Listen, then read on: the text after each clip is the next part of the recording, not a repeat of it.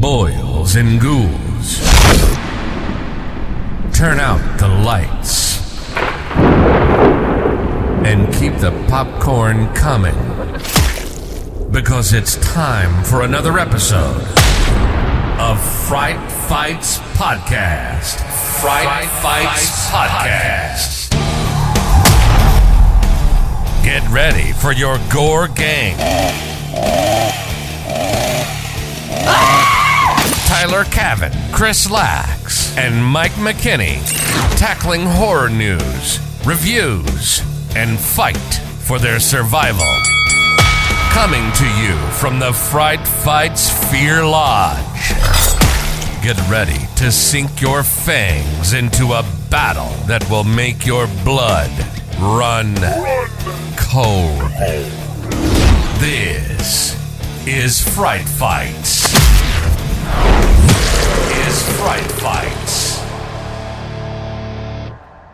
What's going on, guys? Welcome back to Fright Fights Horror Hangout November edition. In this episode, we're going to be covering all the stuff that we couldn't get to in the original episodes. So without further ado, I'm here with my bud Chris. We are going to talk a little bit about horror.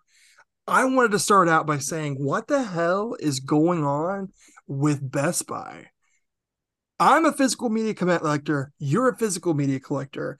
We're looking here at the way things are going, and Best Buy had some of the best releases, the most exclusive content. I don't know what we're going to do, because slowly but surely, it seems like physical media is completely slithering out. They did it to themselves. If you remember back in the day, at least like early 2000s even, you would go to a Best Buy and they would have 5 or 6 aisles dedicated to DVDs and Blu-rays, and they would have every single new release, and they would have it stocked with 5 or 6 of each one of those titles. And they sold. You would go there a lot of times. They'd be sold out like 2 days later if you went back. And eventually it was like, well, we're going to narrow this down to make room for computers or something. They're going to make more room for it. So they put 4 aisles. And then it was like, well, Blu-ray sell more, so let's get rid of all the DVDs. Now we're going to have 3 aisles of just Blu-rays. Okay, 4Ks are out now. We're going to have an aisle of Blu-ray and an aisle of 4Ks. Now we're not going to have one aisle. Now we're going to have one shelf. Like, it just kept getting lower and lower to make room for everything else, except for what the one thing is that everybody wants them to sell. Yeah, and I mean, I remember going back there.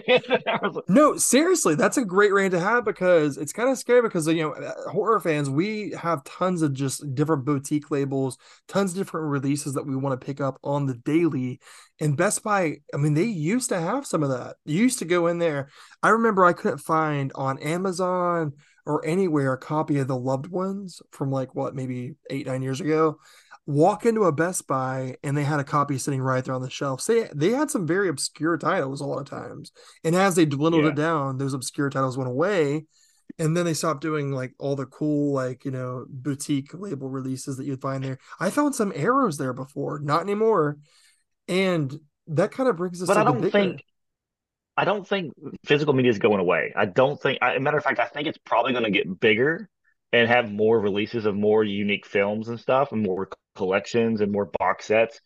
It's just all going to be online based. It's all going to be through Amazon. It's all going to be through whatever company is releasing it, Scream Factory, Vinegar Syndrome, because there is a market. There's a lot of people that really collect especially nowadays, everything's getting all retro and people are wanting, VHS tapes again and cassette tapes for music. It's just all going to be an online base only, in my opinion, which I'm okay with that, because you still get the movies you want. You still get really good deals on some of them for Black Friday deals. I know Vinegar Syndrome has a release, or Black Friday releases every single year, and you get a lot. You can get 5 or 6 titles for a lower price, and it's something to look forward to. And people take advantage of that, and it's become like an online event almost. So I don't think physical media is going anywhere. I just think the way you get the physical media is going to change within the next 5 or 10 years. You know where I think it's changing to is boutique labels. I think that we have the mainstream kind of releases are mostly going to digital base, and everybody wants them digitally. And then those boutique movie labels like Vinegar Syndrome, Scream Factory, Arrow, Severin, all of those I feel like are very successful, and they just continue to get bigger and bigger. And I do look forward, just like you, Chris, every single year those Black Friday sales. I mean, I've been waiting for Cemetery Man to come out for years, and we're finally getting it from Severin on a US release, which is amazing. And I heard that Vinegar Syndrome has some really cool stuff for Black Friday planned too. So I'll be looking at both of those and definitely picking up some stuff for Christmas on my Christmas list, because I definitely look forward to it. I love it so much. But I think it's also a bigger thing. And I wanted to kind of get your opinion on it. We both used to work at a movie theater, and we've seen film, especially Marvel movies, how successful they are. And while this is a horror podcast, we're not really here to speculate on Marvel or anything. I looked at the box office scores from this last week. I don't know if you had a chance to check them out yet, but the Marvels was the worst flop of MCU history.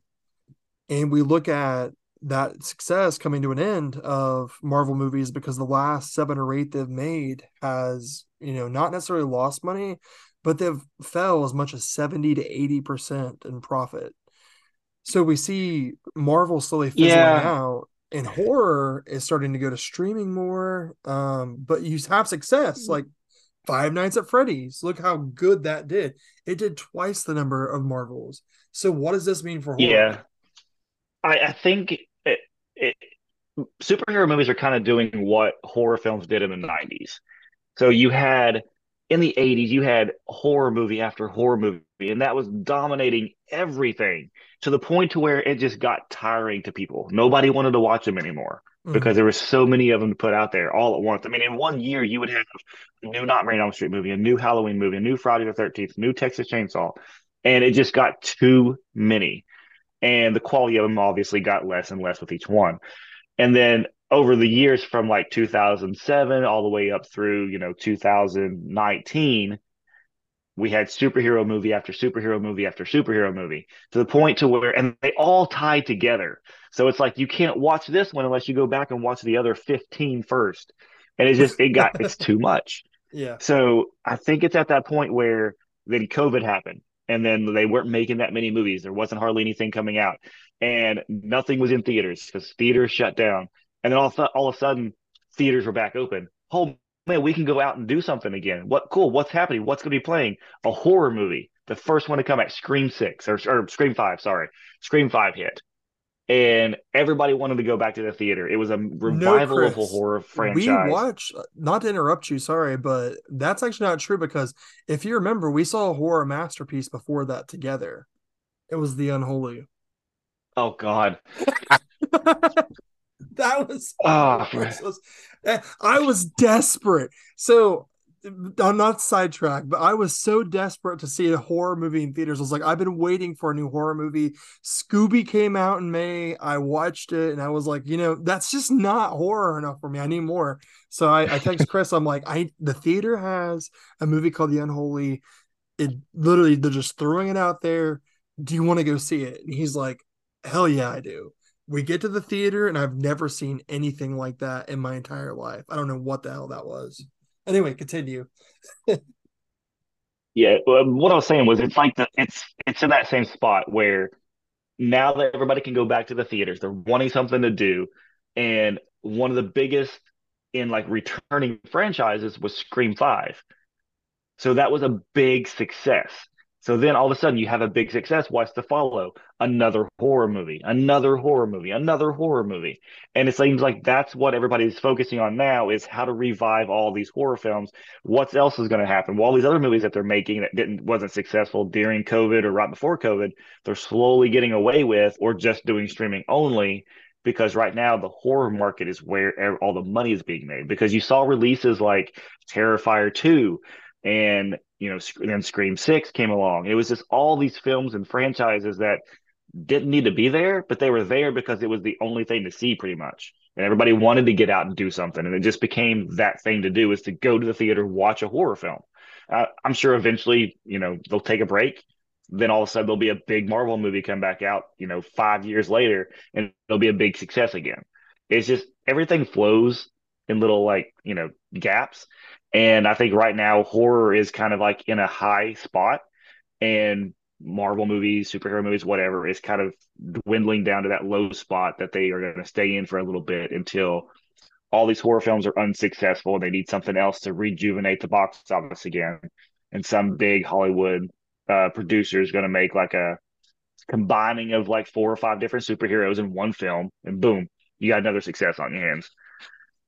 Yeah, I see that too, because like there are those trends, like what's in trend kind of thing.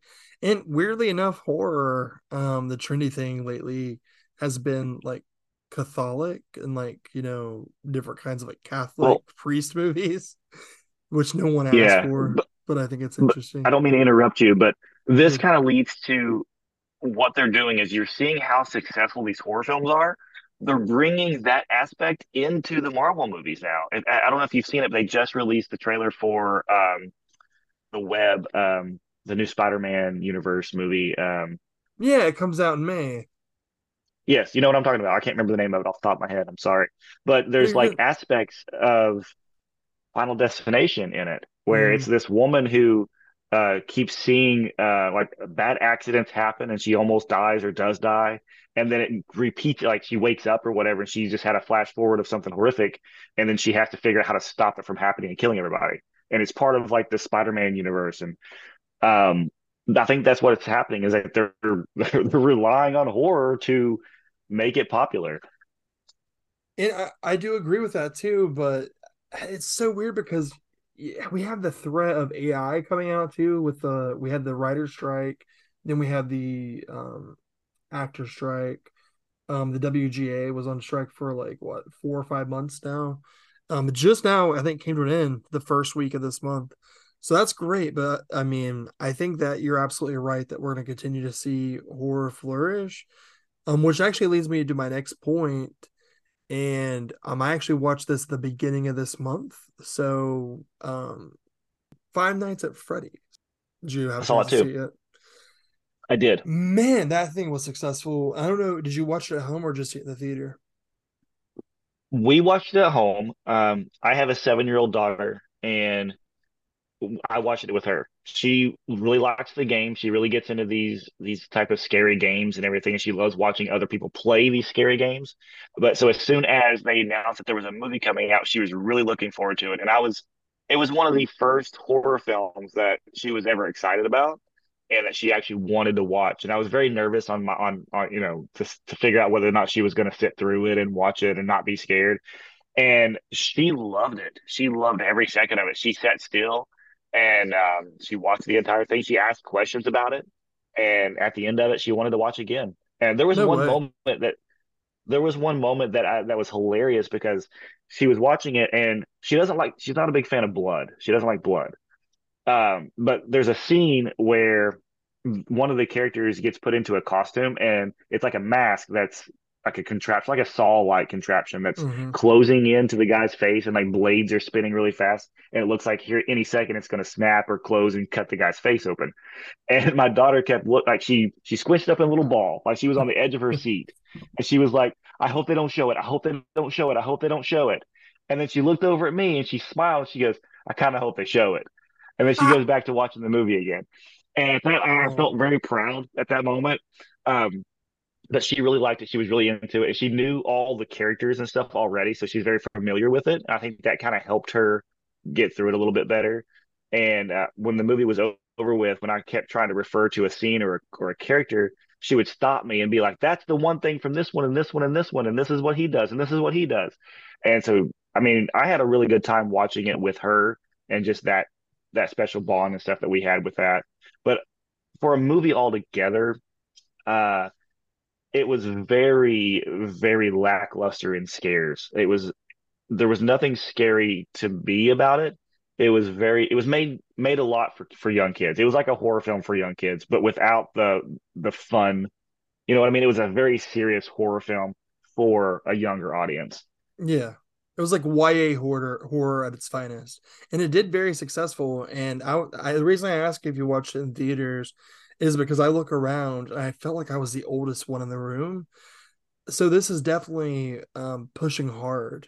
to a new generation of horror goers, and it makes you wonder if video game horror is going to become like the next big thing again. They tried it back in the mid aughts, and it semi worked for a while, and I could 100% see him doing that. And I know that Matthew Lillard said he was signed on to 3 films, which I think is going to be interesting to see 3 different Five Nights at Freddy movies. I know like Victoria, like the guard, like the police officer was one of the characters from Five Nights at Freddy's. They had a lot of the YouTubers do cameo appearances throughout. I know a lot of people were mad that Markiplier wasn't in it, which everybody was looking forward to, but he didn't actually show up. The story, I mean, don't know who those people are. We can't really criticize it like in terms of the story, even though I had a lot of problems with it. I don't even want to review it. Like I hate reviewing this movie because I will say I had so many problems with it. And while I thought it was interesting, because we have one of those places around our area, it's called Billy Bob's Wonderland, and they have that kind of like animatronic kind of whole setup. It's very vintage Chuck E. Cheese inspired, and I love that about it. And I thought it was a very interesting take on horror to see something like that, especially being modeled after a video game and being this successful. It's the new Marvel, So I don't want to give it a review because when I look around that theater and I saw everybody having such a good time, I was scrolling through TikTok. I see people taking TikToks at the theater and showing people like jumping up and down excited at the mid-credit scenes and really just coming out of their house and, loving this movie collectively, and people were cheering and having such a great time. I don't want to say anything negative about it because at the end of the day, when you have film, that's what it's supposed to do. Film is there as an art form to criticize. So of course we're going to have our fair share of, criticisms for it.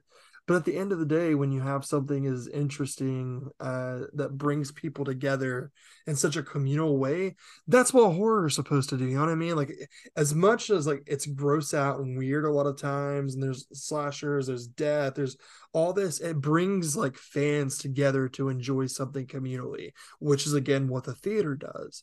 So any kind of a movie for the new generation of YA horror that comes out and is that successful at bringing your daughter, at the age of 7, raising a new generation of people who loves the art of film in general or horror in film.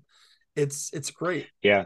And we really wanted to go to the theater to see this. She knew when it came out. She kept begging, when are we going to go? When are we going to go? And due to her school and her school events and everything, and then me working, it was very hard to find a specific day to do it. Mm-hmm. So we knew that it was on Peacock. We knew it was streaming. And we were like, well, what if she doesn't like, what if she's too scared? I don't want to pay all this money to sit there for 15 minutes and then leave, So I was like, we might try this. We might try this at home first. And she loved it. And she started watching more stuff. The other day I came home from work and she was in the bedroom with my wife, and they were watching Interview with the Vampire. No way. And I was like, how did, and she was liking it. She was asking to watch more. She made it like 40 minutes into it before it was time to go to sleep. And I was surprised. It was very awkward because I know some of the stuff that's in that movie, but I'm surprised. I didn't know what to say. I think it's awesome. Again, see? So Five Nights at Freddy's kind of showed her an entire world of horror, and now she's starting to explore more on her own. It's gonna be, I'm telling you, we're gonna see an influx of, like we're gonna have Minecraft the movie, for example, and people are gonna go to the theater to see it. As long as they can make horror films and the kids can go see it, I'm excited, because for the longest time I was wondering how horror fans are going to get made these days, because almost 99% of the people you talk to from the 80s who were born or raised in the 80s and 90s, even the early 2000s, what is the one thing that every single one of them says?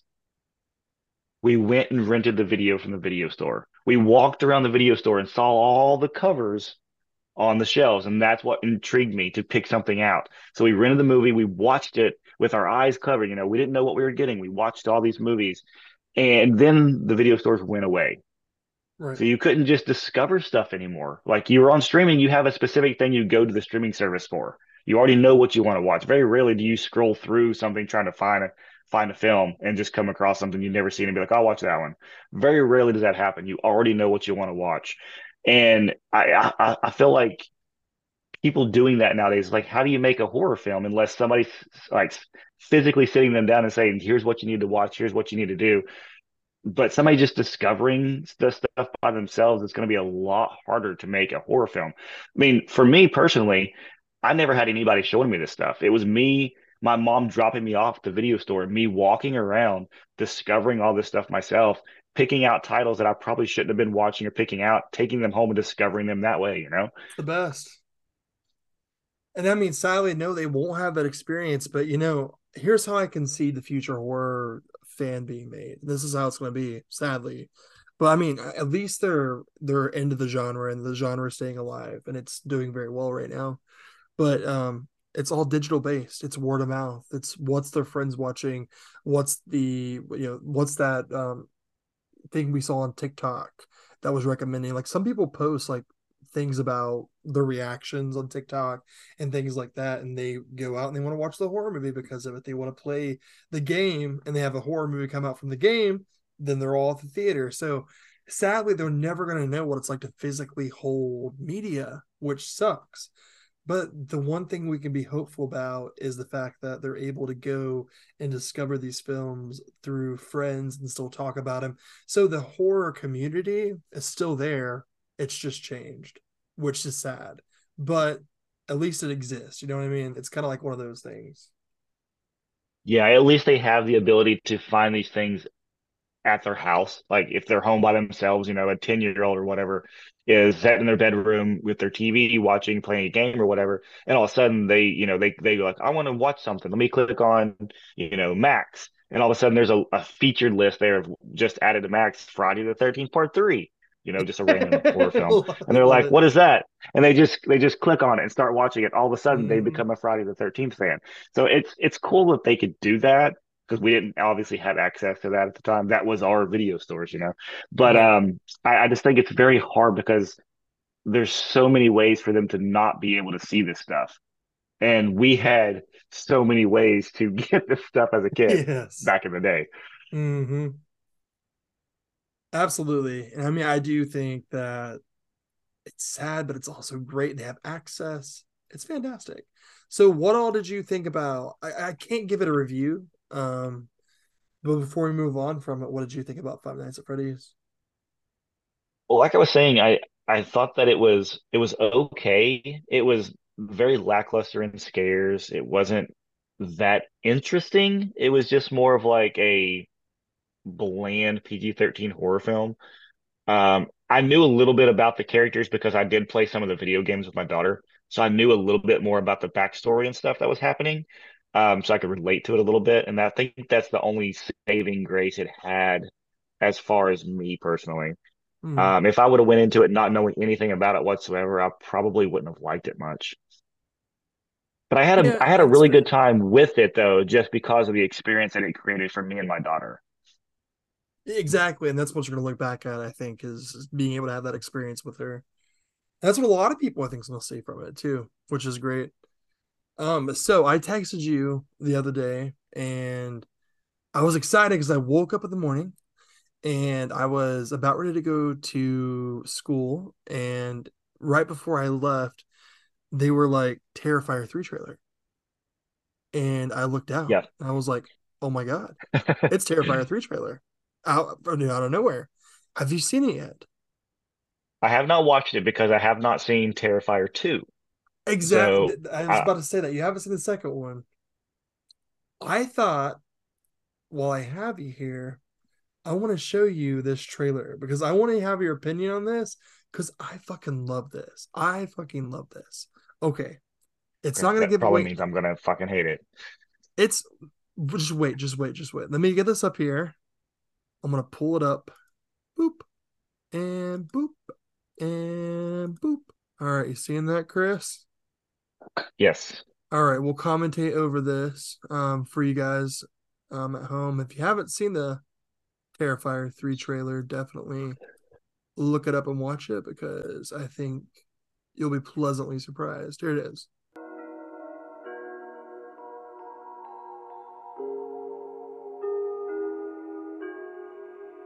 I did see that it was going to be a Christmas themed horror film, so I like that idea of it. And that's exactly what I'm excited about for it is it was rumored that it was going to be a Christmas horror film, and the moment that trailer dropped, you see the snowy outside background and the Christmas carol, and then you see the kid, looking outside for Santa going down the stairs, and I was like, that's it. It's going to be a Christmas horror film. And I have a point to make This about that. reminds me this reminds me of like a 80s Silent Night, Deadly Night film. Right, right. You know what else it reminds me of? The opening scene of Christmas Evil, which I am a huge fan of. Yep. I already like this trailer. Right, yeah. I mean, and that's why I wanted to show it for is because Terrifier comes out and it's like the underdog of horror. It's pretty much super low budget. And then Terrifier 2 has a fan base, and we almost have a brand new kind of horror villain being born. And now we have a Christmas horror movie based off of that, which is insane.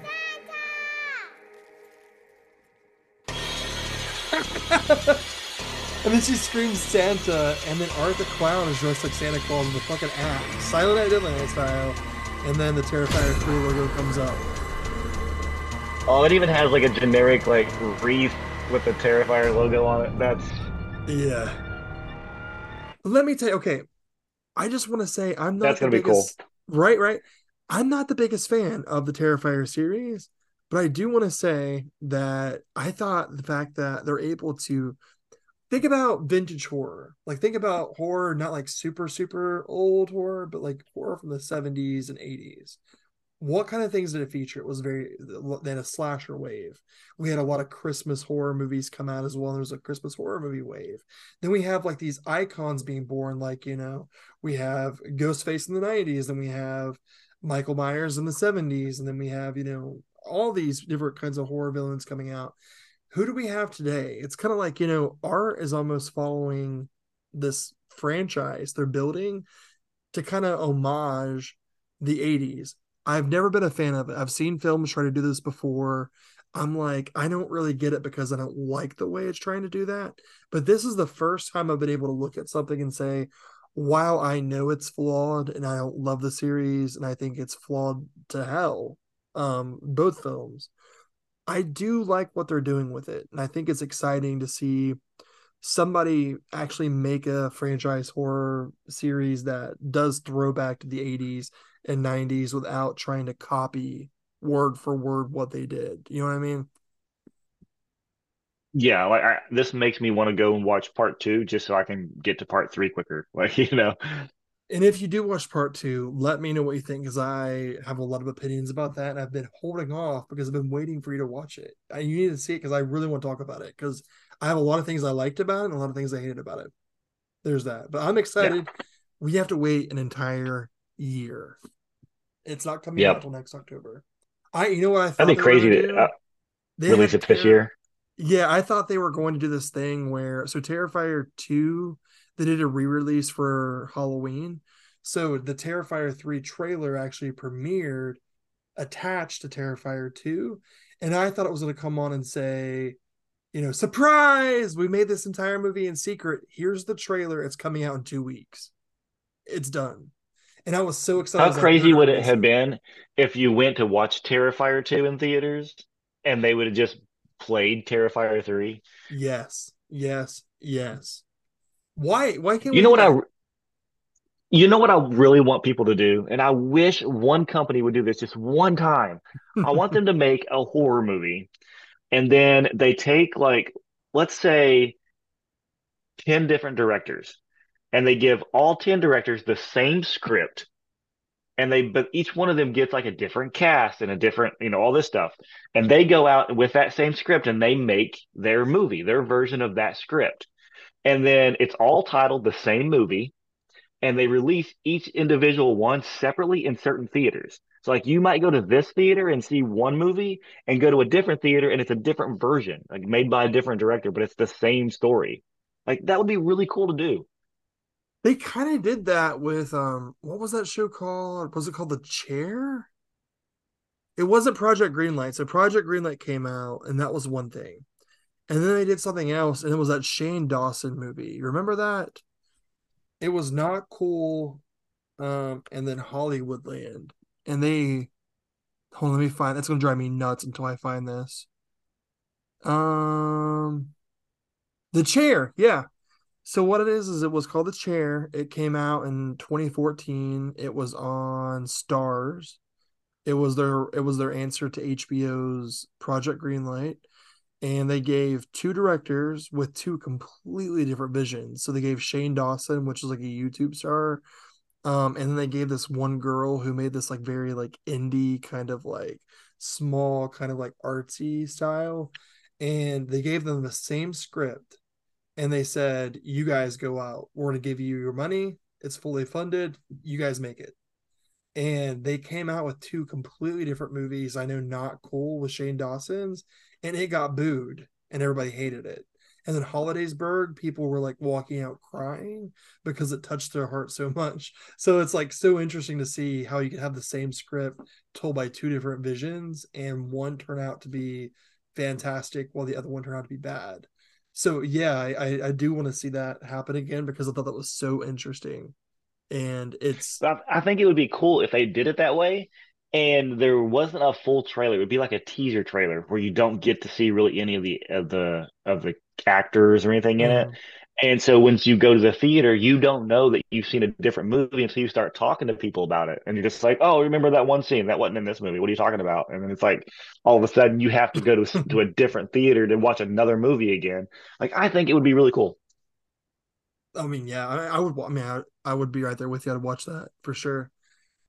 So Chris, I had something I wanted to bring up too. And this is probably going to take up most of the show for me at least, because I absolutely love this. This is probably my favorite thing I've seen this year. Probably the favorite thing I've ever watched from last year. I mean, this thing, it's the best thing I've seen at least in the last 2 or 3 years. My favorite. It's called Fall of the House of Usher. It's Mike Flanagan. It's on Hmm. Netflix. It is Hmm. a one of the miniseries, so it has 8 episodes, and it's just contained very similar to, in the vein, I guess you would say, of like Haunting of Hill House, Haunting of Bly Yeah. Manor, what Midnight Mass, and then he did the Midnight Club, and now he did Fall of the House of Usher. I fucking love all those. I'm here to tell you right now, Fall the House of Usher was the best of them all. And I love the other ones. I do want to see it. The only reason I'm holding out on watching it was A, because it was October time when it came out and I was watching, 31 horror movies. But also is my wife is a big fan of Edgar Allan Poe and all those type of stories. So I can't really watch it without her being mad at me. So I have to wait until she has the time to watch it and we'll watch it together. That's one of the only reasons why I haven't seen it yet. But yeah, I'm really looking forward to it. I've heard nothing but great things. I want to say that Henry Thomas and Kate Siegel's characters are fantastic. So the setup basically is they have like siblings. Roger Usher, which is your lead, he owns a pharmaceutical company called Fortunato Pharmaceuticals. He built that from the ground up by being very deceptive and very mean and gruesome and like bad spirited in general. His entire family is a family of narcissists, a family that is just bad people in general. They're on drugs, they're drunk all the time, but they have billions of dollars. So they're filthy rich. And they don't care who they have to screw over to get to the top. They will be at the top. That's their kind of attitude. So essentially they start dying one by one. And then the story starts unfolding as each of these characters begin dying. And there's okay, episode 2, and this is might be a small spoiler, Chris. I will not spoil anything else in the series, but I do want to spoil something because my favorite episode is still episode 2 out of all of them. And eight's really good too, but two's my favorite. Um, there's this scene. and the youngest son of Fortunato Pharmaceuticals, Roger Usher's son, he had sex with this like woman on this like yacht whenever he went to some like different country and ended up having this kid, and he basically just wants to fucking party. And he has this dream. He's like, I don't want to do this pharmaceutical stuff all my life. Instead, I want to build this club. And I want this club to be a club where people have to pay $10,000 to get in the door. And I want this club to be extremely exclusive. So what does he do? He takes part of his family fortune and invests it into an old property that they were about to bulldoze to the ground. It belonged to Fortunato Pharmaceuticals.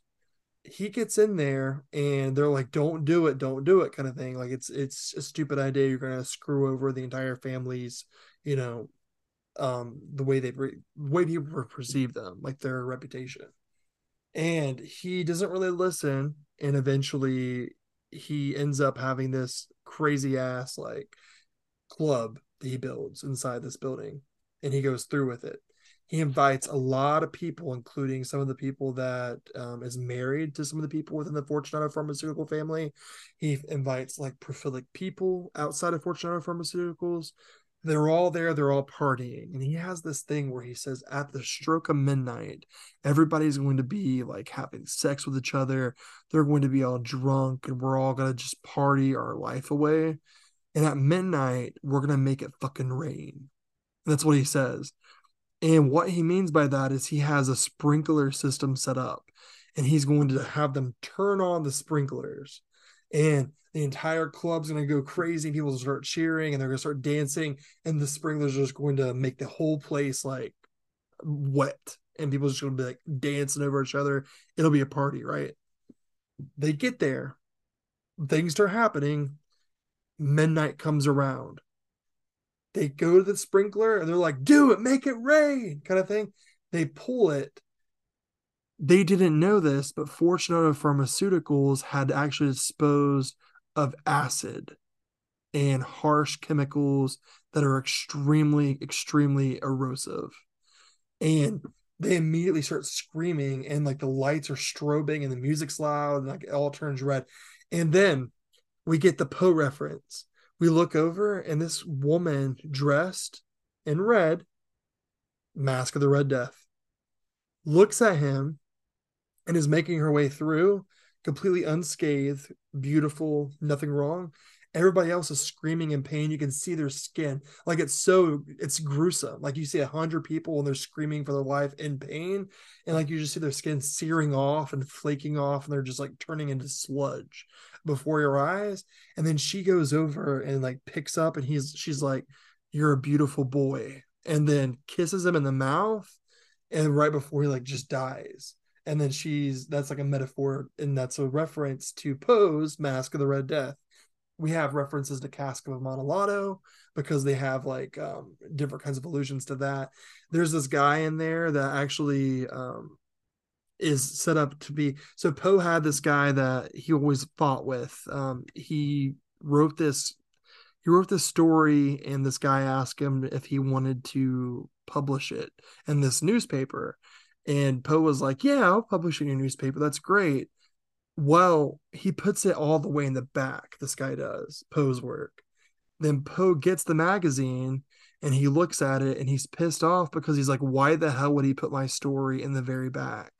Well, it's because the guy wanted him to read the entire thing so he would review it. So then Poe gets like pissed because this guy put his story all the way in the back. And he's like, will you review my story? Will you review my story? And he's like, yeah, I'll review it. All right. So then he writes this entire like 4-page article about why the book sucked and why no one should buy it. And it completely ruins the guy, like his like entire like kind of career. And then Poe takes a vacation with that book and starts traveling around the world. And he says, hey, you see this book here that has my work in it? And they're like, yeah. And they said, don't read it. It fucking sucks. And like he gets so butthurt. So they have this whole rivalry going on, and they reference it so heavily in The Fall of the House of Usher. What I'm trying to say is this story packs in so many different Poe references and so many different pieces, and it's scary. There's scares that's genuinely terrifying. The story is so well done, so well crafted. The characters are strong. Everything about it is absolute perfection. I gave it a 10. If I could give it higher than a 10, I would give it higher than a 10. I think it's an absolute masterpiece.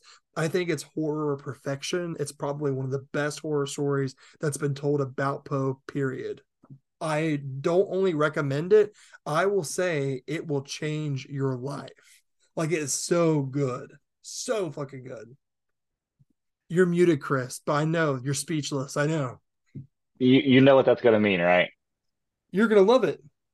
No, it means I'm gonna fucking hate it. You're going to love it. I swear. Here's the thing, though. Give it 2 episodes. Don't make a judgment after the first episode.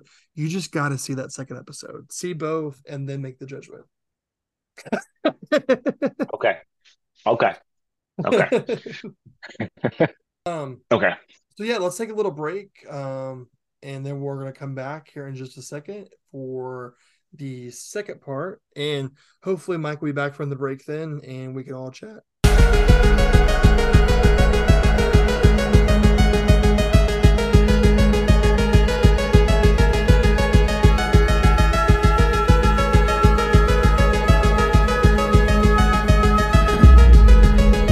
All right, guys, welcome back to the second half of this hangout episode at Fright Fights Unhinged. Me and Chris are still hanging out here, talking a little bit about horror.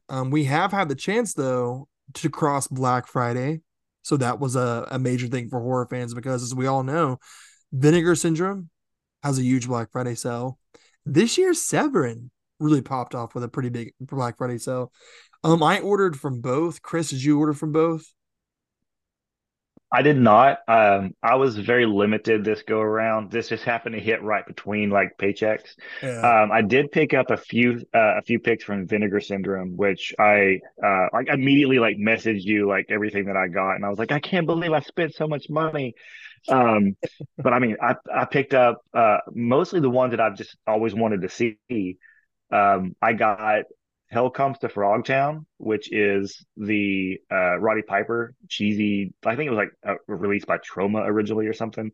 I think so. I picked up the Blu-ray double feature. I think it's a Spanish film. It is Vacation of Terror 1 and Vacation of Terror 2. I don't know anything about them except for them being like, Spanish made films. I picked up the early 80s or mid 80s, I guess, parody. It's one of the first horror parodies, Unmasked Part 25. That's the one that has like the Jason mask on the front of it. But I don't know if what all it parodies, but it's a parody, like a slasher parody. Um, Demon Wind, which is like a cheesy 80s horror film. I always compared Demon Wind to be like an 80s version of Evil Dead, like a late 80s version of the Evil Dead. Like there's so much cheese and stuff, just random stuff that happens throughout that film, and you don't know where the movie's going to take you. It's a lot of fun. I picked that up. Oh, I love Demon Wind. Demon Wind's great. I picked up today actually. I picked up the 4K Blu-ray, 4K/Blu-ray of Return of the Living Dead. I love that movie so much, and I want to see what it looks like on 4K because it's supposedly scanned from the original negative. And as much as I love that film, I think it can look really good, even though the zombies might be just a little bit the quality with those because of the 4K. But I love the film, and I can't wait to see what it looks like. And there are some of those Spanish films, like the Vacation of Terror that you mentioned. Vinegar Syndrome has put out some of those Spanish-made horror films in the past, and I've picked some of them up, and they're a lot of fun. Honestly, I've had really good luck because you never know. Like sometimes when Vinegar Syndrome releases something, you're like, "What the hell is this?" You know what I mean? It's like, yeah, I've never heard of this film. It's never been released before. It's only been on VHS, and I've never got the VHS because it's like $200. So your choice is to pick it up blindly. Yeah. And what I love about it is that like you can discover so much stuff. And honestly, I had a huge gap in Spanish horror, and I've had nothing but positive to say. What is it? Cemetery of Terror? Was that the one I absolutely loved? And you would like that a lot, Chris. I would highly recommend checking That's that. the same guy. That's the same guy who did the the oh my gosh, what was it called? It was about the witchboard. The Um, little kid he wears like the dinosaur pajamas and he has the witchboard that brings up like the demon ghost things. oh shit, I know what The you're fuck saying. is that movie? I forgot the movie too. Oh no. Let's look this Oh, up it's because the I same it's gonna guy. drive me The nuts. same guy who did it. Yeah, the same guy who made that movie also made Cemetery of Terror. Let's look. How fast can I type here? Here it is. Oh shit, the guy does not have a page. Let me try this one. He's a Spanish filmmaker. All right. Oh man, he has a huge television career. It looks like from the early 90s. Damn, it's not on. I cannot find that. If anybody knows, let us know because we'll probably fit Grave Robbers, Here, Don't I'll Panic, Google it real quick. Cemetery of Terror. Don't Panic. That's it. It's Don't Panic. Is it Don't Panic? Yep, it's Don't Panic. Yeah, I picked that up from Vinegar Syndrome like last year during Black Friday. But I also picked up a Christmas horror film called Don't Open Till Christmas, Mm-hmm. and also one of the first, if not only, like sports horror films with fatal games, like a sports slasher movie. Well, that's actually interesting because I picked that up too, and I'm really excited to see it. I also got I'm a huge David Cronenberg fan. So I'm not a big fan of the movie because I've only seen it one time and its existence. Never really cared for it, but I I did pick it up. I really love Existence, um, and I think it's one of my favorite Cronenberg films. Like I think it is. I think it's my favorite Cronenberg film. Really? And I really, really wanted to pick it up, but it was just too much. I couldn't pay $50 for one title. I just could not do it. Well, I mean, maybe I need to maybe do for a rewatch then if you loved it and I it seems like it's extremely popular. So maybe it was just my viewing, but I did not have fun with it the very first time. But I did. So here's what I picked up. I picked up that. I picked up Fatal Games, and I don't have my order in front of me here, but I remember what else did I get? And I know that Existence was a very it's like one of those like big box sets almost. So it was more, and I think it is loaded with just tons of bonus features. I know the scan looks really good on it too, apparently. But aside from that, did I get the hold on. There's one more I got. Oh yeah, the Vinegar Syndrome You got Lost the Picture Lost Show. Film Collection. Yes, thank you. Shoo. It has 10 movies in it, and it celebrates their kind of genre of Vinegar Syndrome from the past 10 years. So they had like one per year that they've been in business as a company. So I'm really excited to see those. I don't think I've seen any of the films on there. So I'm really excited to check that out, and I know that's going to be a box set that you're definitely going to discover a lot of different things on. That's just not been available before. I've looked up some of these movies, and they are not very well known. So there's that. Um, I do want to say I went to Severn and I picked up my one of my favorites. I know you don't like this one too much, but De La Morte de la Mort, which is Cemetery Man. It was very expensive, but I mean, I had to because it's been so long. It's only been available like on a German Blu-ray. Any other way you can get it's like a bootleg in America or like a region free player. Well, I have a Yeah. DVD of it somewhere. I had the original DVD that was released. I think it was an Anchor Bay release Mm-hmm. um, Very when it came out expensive. back in like early to mid 2000s. And I was not a fan of this movie. It's one of those movies too where it feels like a dream. Like the entire movie is very dreamlike. You know how like Phantasm, you just Yeah. watch the whole movie and it feels like you just had a really weird dream. Yeah. It's the same thing. It has that weird quality to it, but I don't know. It was just I never really could get into it. It was a little boring and a little slow to me. Just nothing that I really liked. I mean, obviously it's been a long time since I've seen it, so maybe a rewatching needs to happen, but I didn't care for it. Well, you know how I feel about Phantasm. I love Phantasm. And I think you like Phantasm more than this, right? Though. Um, Oh yeah. but the thing is like if we look at De La Mort, I think the big thing is it's not really had a massive release. I think it's been like one of those things. It's more just regional releases. So I'm wondering how this is going to look compared to what it was because I know like the scan was done brand new this year. So I'm really excited to check it out. I had a splurge on it because it was very expensive. There was more movies, but I already got them from Code Red. So they put out like the Church, the Sect, all those.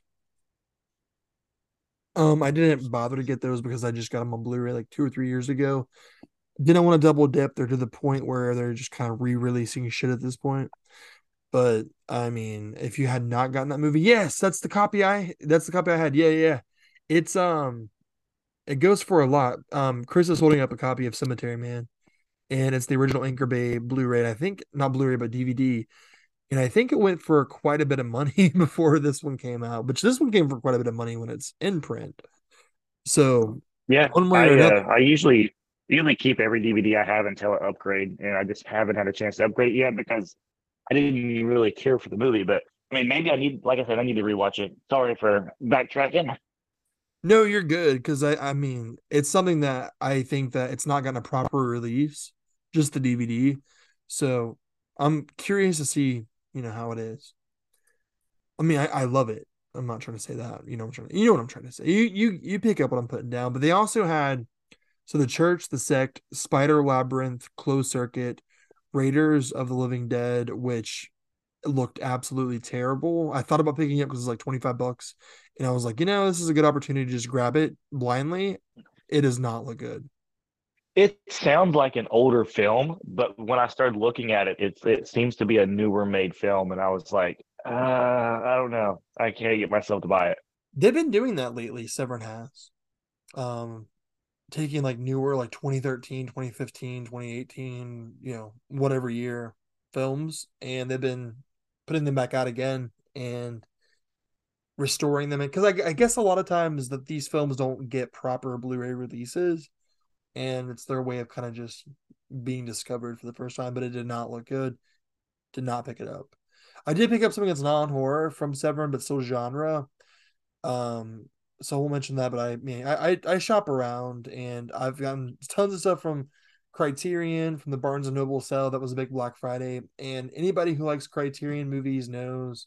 I think Criterion has released some horror, so I mean, definitely stock up on horror. There's House, which is a really good one on there, and it's a sale you just don't want to miss. It's every single year they do it in November, and it's Criterion on Barnes and Noble, and you can get the Blu-rays for like less than $20, and it's great, and they're always great transfers too.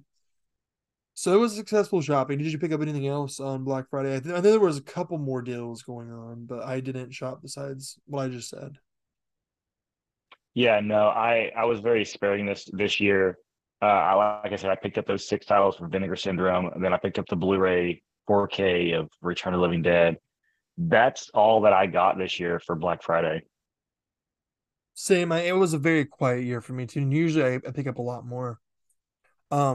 But I mean, the thing is like a lot of these things are just getting re-released, so it's always tough.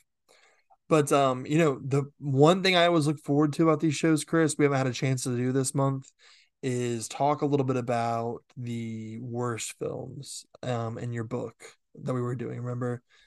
So do you want to move on to that? Yes, Because like I last time I got yes, so pissed off and so mad that I just cannot wait to hear the next five. yes. So I wanted to refresh the listeners from the last time we did this.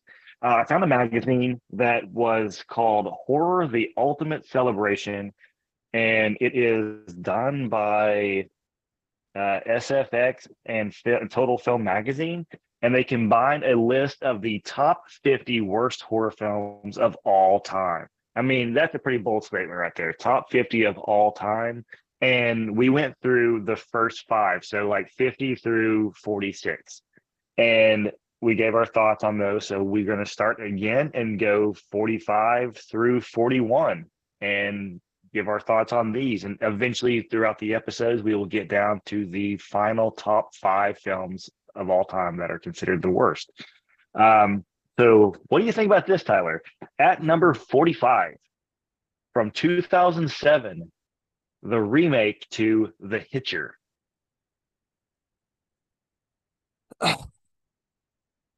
I love The Hitcher. The remake was not that bad. It wasn't good. I'm not going to argue with it not being on the list. I don't think it was the top 50 worst films by any means. No, by no means was it that bad at all. I thought it was actually a pretty fun movie. As remakes go, I thought it was pretty good. This came out right a few years after like the Texas Chainsaw Massacre remake from oh man, what's the 03? What's the company? Right? 2007 is when The Hitcher came out. No, we were talking about the 2003 Texas Chainsaw Massacre, right? Oh, yes, 2003. It was done by the production company. Oh my gosh. I'm blanking. I don't know which one. I'm sorry. There's a production company that did like the Friday the 13th movie, the Texas Chainsaw Massacre movie, the Hitcher. I think I know what it is, but I don't want to say it. Let me double check it real quick because I don't want to tell the. Oh my god, it's literally like right here in front of me. Hey, let me find The Hitcher. I have it literally. I've just been staring at it here recently. Here it is. Rogue. From Rogue. Right? Or Platinum Dunes. Platinum Dunes. There we go. All right. So yeah, Platinum Dunes put out a bunch of remakes like back to back to back to back to back. Out of all of those, I thought that this was one of the topper of the remakes. I actually enjoyed the Hitcher remake. Was The Hills Have Eyes on that list too? Hills Have Eyes. Yes. Yeah, Hills Have Eyes. Hills Have Eyes, Friday the 13th, Texas Chainsaw Massacre, The Hitcher. I think they might have did The Fog. I can't remember if they did The Fog or not, but there was a bunch of films that Platinum Dunes did. It was like their response to what is it? The people who did House of Wax. Why am I blanking on this? That really big company making higher budget horror films, and they were trying to what you know what I'm talking about? House? Ghost House. Yeah, Ghost House Pictures or Ghost House Films. Yeah. It was kind of like their answer to that. Moving on. So number 44 of the worst horror films of all time from 2008, Shark in Venice. I have never seen it. I know nothing about it. It says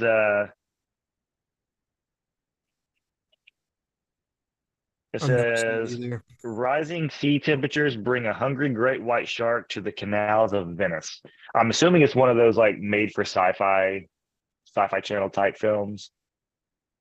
I don't know the way the title sounds. It's like Shark in Venice. Is that what it's called? Yeah. It reminds me of like those like love stories. It's like a shark in Venice. You know what I mean? It's like, oh, I'm going to Venice. I'm finding myself. I'm finding my lover. So the shark like just travels to Venice to meet somebody, and then just like gets pissed off about the breakup and just starts wreaking havoc throughout Venice. I think it's fucking genius. Honestly, I mean, I can't attest that it should be on there, shouldn't be on there, but at the end of the day, it's called Shark in Venice. So I think we could probably picture how bad that would be. Yeah, exactly. Number 43 from 2009, The Unborn. And I agree wholeheartedly with this movie. I hated this film. One of the worst movies I'd ever seen in theaters. I remember specifically. One of the worst. You think it was? I mean, I kind of get that. I'm right there with you. I get that. I remember sitting in the theater watching it, and there's a scene where like the priest grabs this really long, like shell and blows into it to like toward this goat.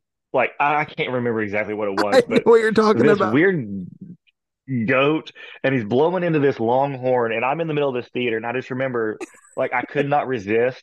I screamed out. I went Ricola, and everybody started dying laughing at that scene. And that's like the only thing I remember about this movie, besides it being one of the worst things that I've ever watched.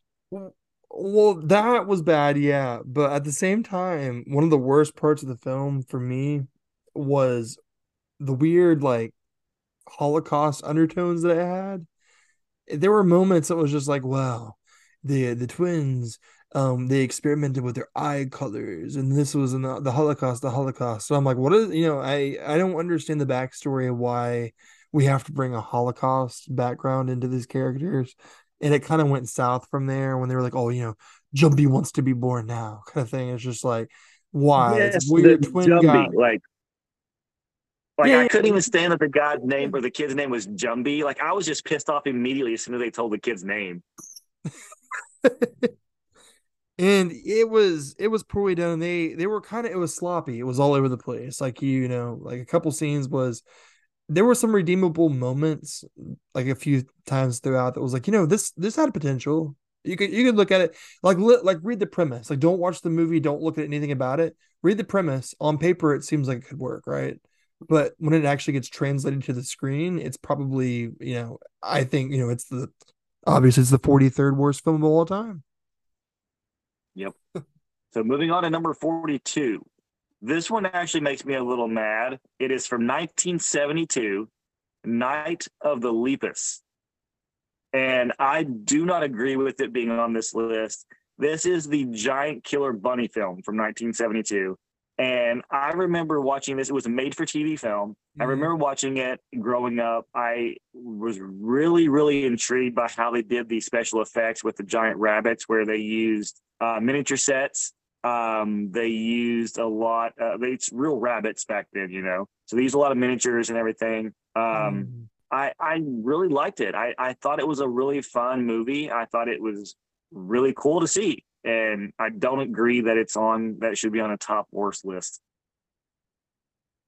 No, I'm right there with it. I think it's because the lower budget aspect to it is, it's probably the visuals. They're like, oh well, it's not a good quality, and that's why we don't like it. But that's something that's not necessarily tied to the narrative of a film. And I think it's stupid to say, hey, we're gonna say this is one of the worst films of all time because we don't like the quality of it. And it's very apparent that's what it was. So I mean, I don't think it belongs on that list either at that moment, or at that point, I should say.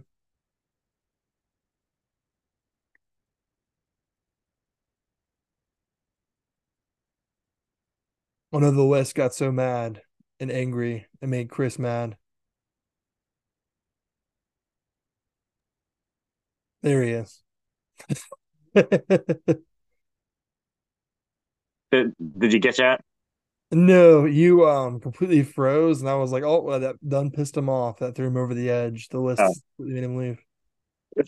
All right, I'll repeat this. All right, so the last one on the list here for today, the number 41 of worst movies of all time, according to this magazine, from 2008, Zombie Strippers. I have not seen it. I have not seen it either. I know nothing about it. I mean, it I don't know sounds like who's it in it. could I be don't one of know. those. That's pretty bad. So, I mean, that has that going for it. How does the poster look like? Super sci-fi channel original movie or asylum movie? It looks like it could be an asylum film. Yeah, something like that. I know it's not because I think I've seen the DVD and stuff out, but it just looks like that type of quality, just very low Mm. budget. Like I said, I don't know much about it. There was this weird run Yeah, there from we the go. mid-aughts, like from like 2005, 6 to like 2011, 12, like a 6 or 7 year period.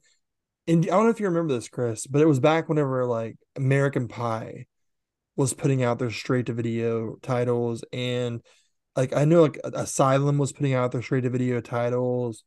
Who else was it? There was several other like studios was putting out straight to video titles, and they had also like the After Dark Horror Fest putting out titles, which some of those were fun. But from like 2005 to 2011, that period there, we just get thousands of like direct-to-video titles that were horrible. There were like some fun ones. Like I loved some of the After Dark Horror Fest straight-to-video releases were great. But whenever you see like 2008 straight-to-video, you kind of know what you're getting into. That's what I'm trying to say with that. But moving on a little bit, since we got past the worst movies, let's talk some good movies. Yeah. I got the chance to check out Thanksgiving. Mm-hmm. Thanksgiving. And this by far is Eli Roth's best movie. I don't like anything else that he's done. I'm not going to give spoilers or anything, but I really, really like this movie. It was so much fun. It's a throwback to 80s horror film in the most truest fashion. He takes everything serious. It is really funny. It's a lot of fun. It's really gory and violent. There's a lot of deaths in it, and he did it very well, where how they would have like every few minutes in horror films there's supposed to be a death scene or something like that in there. He spaces out those scenes really well. It seems like every 5 minutes there's a death scene that occurs, and it's very violent, very gory. The killer is unique, but it's not like iconic look for a killer, but it's definitely different. And you could tell that they've run out of ideas for like masks and stuff like that. You can't really get an iconic look that much these days, so it doesn't really fit the iconic status. But excuse me, it was a lot of fun. Thoroughly enjoyed it. Took the idea of Thanksgiving, the holiday itself, and idolized it at its highest. Like they use tools and stuff that you're like the utensils and stuff that you would use for Thanksgiving dinners. Like there's a scene with the corn cobs, like the little sticks that you stick in the end of corn cobs. Yeah, there's that. Like stuff with like basting a turkey is utilized in here. Dude, that sounds so like everything that we would want it to be, honestly. It was everything that I wanted it to be. The only thing is, I told you before in a previous episode that I wish there was a lot of violence and gore and a lot of nudity. It had everything in there except for the nudity. There was no nudity in the movie at all. Yeah. But it did not take away from the movie. It was a lot of fun. I highly recommend it. It lived up to the expectation. I went into it thinking I was going to not like it just because I don't like a lot of Eli Roth's films, but it surpassed everything, and I really loved it. And there's news that just came out as well. Thanksgiving 2 will be out in 2025. And I think that's in direct response to the fact that this was very successful. I mean, I don't think they spent a whole lot of money on it, but the opening weekend was solid, and the second weekend was even better because it was around like that. What was like the Thanksgiving 4-day weekend, the Thursday through Sunday, and it knocked it out. Like it was like second or third place against some of the biggest films. Now I know, Chris, you were saying that you were worried going into this with thinking about like, is it gonna be gritty? Does it have that kind of like throwback grindhouse drive-in kind of quality to it that we kind of was expecting? Did it have any of that, or was it made very slick?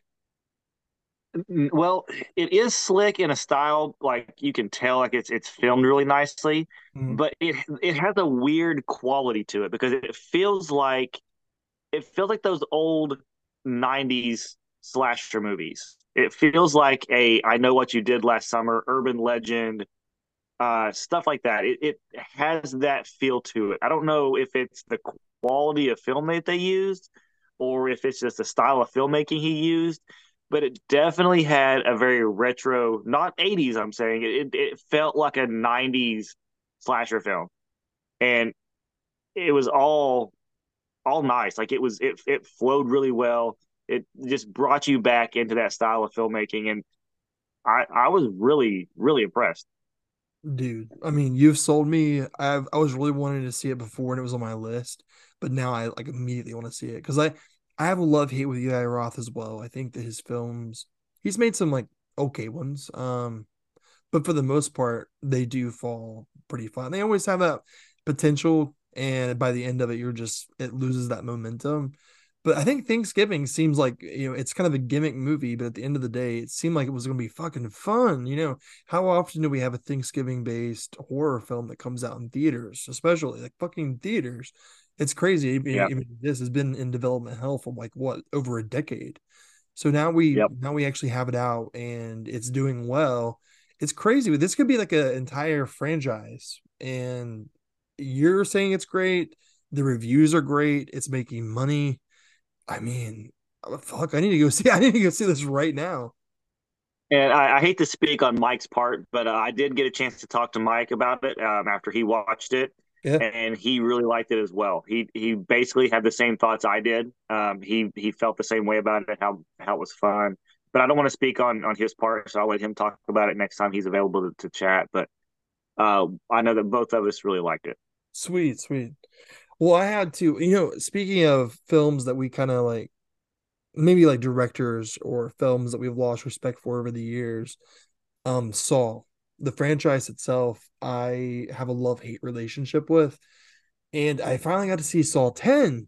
And I was going in with the lowest, tiniest little morsel of, positivity I possibly could. Because let's recap here. I like Saw. Saw 2 was good, not great, but it was okay. Saw 3, good, not great. It was okay. Saw 4, not so good. Next to bad, but not. I'm gonna say it was like absolutely horrible, but it was not good. Saw 5, fucking atrocious. I hate that film with everything in me.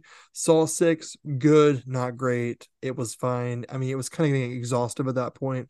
Saw 7, what the fuck was up with the pink blood? Why was the ending like that? Why the whole thing was an absolute fucking catastrophe. Then we have your Spiral and Jigsaw. Spiral, horrible. Fucking horrible. Jigsaw, even worse. So whenever you have a film that says like, Saw 10, it's not a spinoff, it's not a prequel, it's not a sequel, but they pulled a Halloween. So this one takes place after the events of Saw, leading into Saw 2. All the original cast is back, which is a plus because it's been like, since the physical original cast has been together, it's been over 11, 12 years at this point. So the fact that everybody's still, I mean, fuck, the fact Tobin Bell's still alive and working is a miracle at the very least. And he's like in his 80s now at this point, playing Jigsaw, which is even more scary now because as he's aging, his character kind of has this more sinister kind of appearance, and it kind of got costumey in the earlier films too. But that's kind of like what we love about it. And this one, they said they wanted to throw back to the originals, like they wanted it to look like Saw 2, Saw 3. That trilogy there had a very specific look to it. And it did. I mean, the lighting, that they crushed the yellows, they went, they had a very deep contrast. It felt very reminiscent of Saw 2, Saw 3, maybe some Saw 4. But we basically have a story here that goes to where he gets cheated. John Kramer does. And have you seen this yet, Chris? I have not seen it yet. I don't want to spoil too much of it, but I will say we see him get cheated. He is told that they have a miraculous cure to his cancer that later kills him in the third movie, and they're able to treat it. So he travels to Mexico, pays out his life savings, goes through all these clinical trials to make sure that the operation is going to be effective. Well, then they learn that I think that's hinted at in one of the movies in the franchise. I can't remember which one it is, but they hint at that where he had the cancer and it was something went wrong, something was done wrong, and ultimately he died from it. He did die from it. Well, yeah, that's like the premise of like John Kramer too, is just like the fact that like, hey, we're taking somebody who had a life, they fucked it up, so therefore I'm going to put them through a series of tests to see if they're worthy because I'm not going to have that chance because I was done wrong. It's kind of like the whole, you know what I mean? Like that's like from the first Saw movie, even it kind of had that like, hey, don't fuck with me because I've been fucked with, like kind of mentality. You know what I mean? And sorry, my cat's over here acting weird. Anyway, back to the film. He gets there, they do the procedure, quote unquote.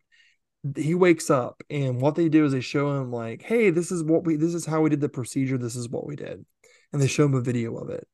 Well, he's so overjoyed the fact that his cancer's been cured. I'll just fast forward here. He goes home, but right before he leaves, he mentions to this nurse that's taking care of him at the facility. And keep in mind this facility is like very under wraps. Like they don't want anybody to find out about it. But he eventually goes back to thank everybody for their service or whatever. He gets like a I don't know, like a champagne or like a wine to bring back that they talk about. And he leaves it there. And as he's leaving it, he notices everybody's gone. And he's like, what's going on? So he goes to like the operating area that they showed him, and he goes through the entire thing looking for somebody, yelling for the nurse. They're gone. The place is completely shut down. And then he realizes there's a videotape they put in of brain surgery, like a brain surgery medical kind of thing that they would show like in medical schools. And essentially they were just playing that to make him seem like he was like partially because they said like, oh, we have to keep you partially conscious to make sure your brain's firing the correct neurons and stuff. So what he was watching was technically a video they would show in medical schools that wasn't even doing any kind of procedure on him. They were faking the entire thing. It was a sham. So he gets angry, and we have this fantastic, I mean, this is extremely, we talk about sympathetic villains, and there's been sympathetic villains throughout, and one that you kind of feel for no matter what. And he's wicked, yeah, he's wrong for doing it, but at the end of the day, we kind of feel for John Kramer. He had an entire life, and the fact that they weren't able to help him, you kind of just feel bad. The guy's about to die, and he's like, well, throughout the entire series, you have this lingering, yeah, he's kind of a horrible fucking guy. And does he deserve like to like be locked up or like be put to death? Maybe. But you can kind of feel for him because he's almost dead, or he's already dead. And this really plays to that. And this really plays to the fact that these traps that he creates for the people who wronged him is winnable. Like they're possible. And if you remember back in the fourth, fifth, sixth, seventh film, the traps every time, and I don't blame them for this, because I understand when it comes down to making a film how hard it is to progressively up the stakes. Like every film you make year after year, it's like, okay, what can we do better? How can we outdo ourselves from the last one? Well, this one, they really outdid themselves, because they said, we're not going to look at any of the past films. We're going to go back to the very first one, and we're going to strip it back, and we're going to make these traps possible. So he gets them all together, all the people from that sham, chains them up. There's a lot. I'm not going to give away any kind of like specific details, but we have crazy ass death scenes. I mean, there's one where he like lifts up the person he bought the wine for, which was his nurse, and with chains, and they have this like CAT scan machine which puts out crazy ass radiation, and they turn it up as high as it can go, and they like reflect it to where like it reflects directly on her and starts burning her from the inside out. And they're like, please help me. And she's like, they're trying to like help her from the ground. And eventually they cut like one chain loose to where she falls out of the thing. And then the whole machine kind of comes down and continues to like fry her from the inside out. It's crazy stuff, but they're winnable. And that's what makes them so interesting. There's some twists. There's always that Saw twist.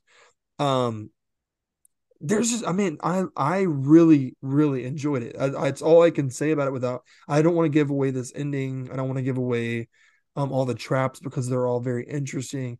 There's a lot of really good characterization that plays into it. It's an homage to the original, but it's done so much better.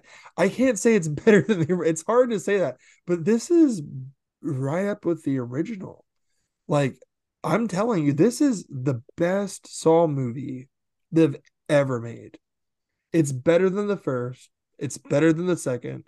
It's better than any of the other films. This is truly my favorite Saw movie they've ever made. And I don't think they could ever do it again. I really don't. After this one, I mean, where do you go? You can't go anywhere with it. I mean, this is the complete series. You get that backstory to Kramer even more. You know how he feels inside. You know his prerogative and what he really wants for these victims. You get those answers. You see tons of like backstory to Kramer as well, and you see how these traps really work, and I think that's what makes this interesting enough. So I mean, I'm just telling you, I'm gonna rate it. I'm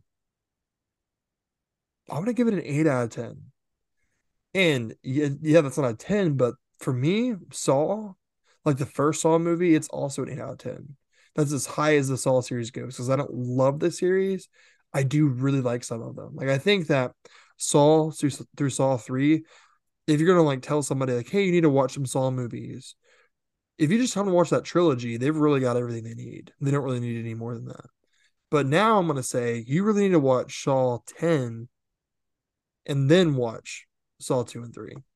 I think it's very important to the series. I think it's fantastic. I think that it's going to be remembered as probably one of the best, if not the best Saw movie. I think a lot of people feel the same way about it. Please don't make another one, though. Please don't make another one. This is, I'm telling you, this has to be the last one. This is good. I'll watch it. I'll watch it eventually. It's the only one I haven't seen, so. For sure. So, yeah, man, I'm going to highlight that. Man, do you have any more movies you've watched those last couple of weeks? Because it's been absolutely crazy with the holidays. But let me tell you, we have been shopping. We've been shopping for horror, and I think next month we are going to be watching them left and right when they come in. So I guess what we'll do is we're going to wrap up for this month's hangout. A little unhinged action for you. Of course, we're going to be back next month. We're going to have more episodes. We're going to have more battles, more stakes, more fun. Definitely reach out to us on Twitter. We are on Slasher App. Sure, I almost forgot what we had for a minute. We are on the Facebook group. We love talking horror with you guys. Chris, you want to say anything else before we go? We can go ahead and tell them what our next topic is going to be. So yeah. After this episode, our next topic for the battle is going to be Christmas horror films. So that'll be a lot of fun.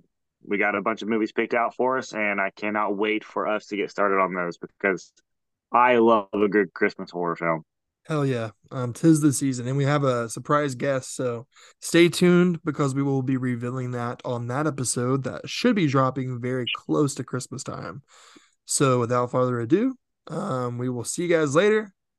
We love you. Peace out.